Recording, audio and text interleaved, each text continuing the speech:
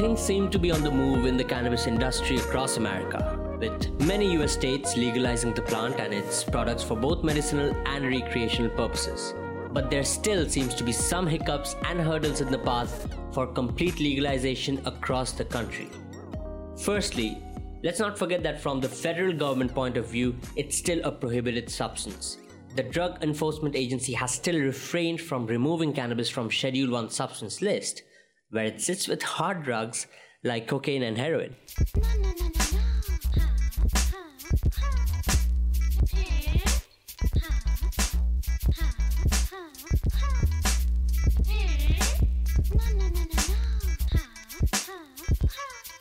Another thing is licensing. Just like to grow and sell otherwise goods like alcohol and tobacco, you need a license. And for those who think they can grow it at home, well, it really isn't that simple. When you're growing high-grade hydroponics or organic cannabis, whether it is for recreational sales or for medicinal purposes or even for research, you have to shell out a lot of money. Money on electricity because you need these LED lights and ventilation system, both of which consume a lot of electricity, and you need a contained environment and quite a large one, so you pay rent on that. Overall, the amount you spend is so high that it makes no sense to grow in small amounts. So you need a license to run this whole expensive operation.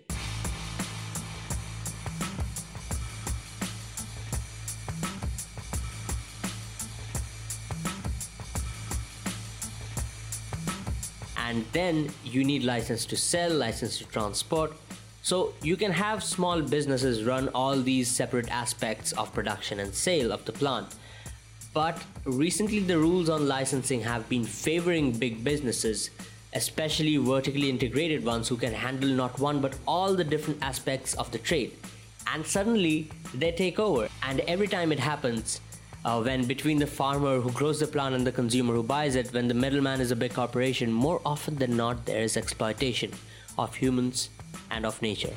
And this is not how we want to do this, right? We have been stressing in the past how much environment friendly and farmer friendly this plant is by its very characteristics. So in order to ensure that these positive effects play out, you will require regulation to put a leash on the big actors with a lot of capital.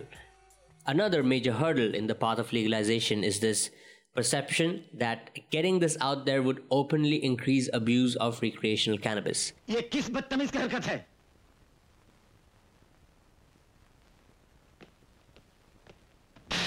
जवाब दो, किस बदतमीज ने ये लिखा है? Now, it is a justified fear, and there have been some studies undertaken by the US government that indicate spike in recreational cannabis use after legalization.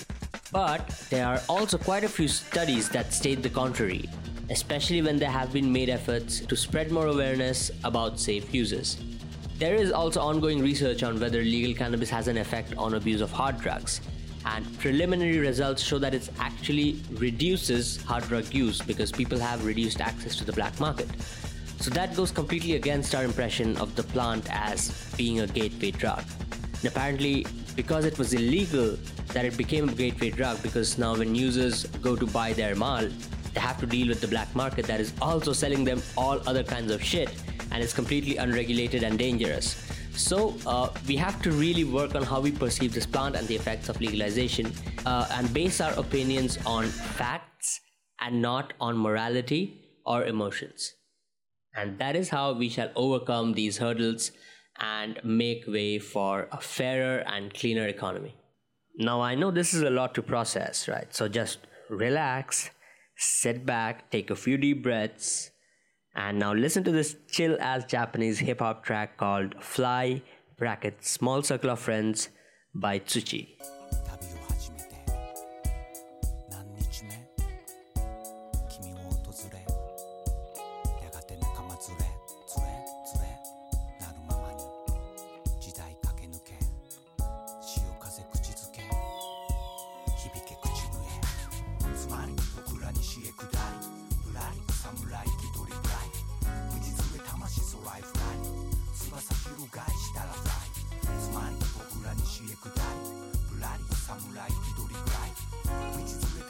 ライフライン翼広がい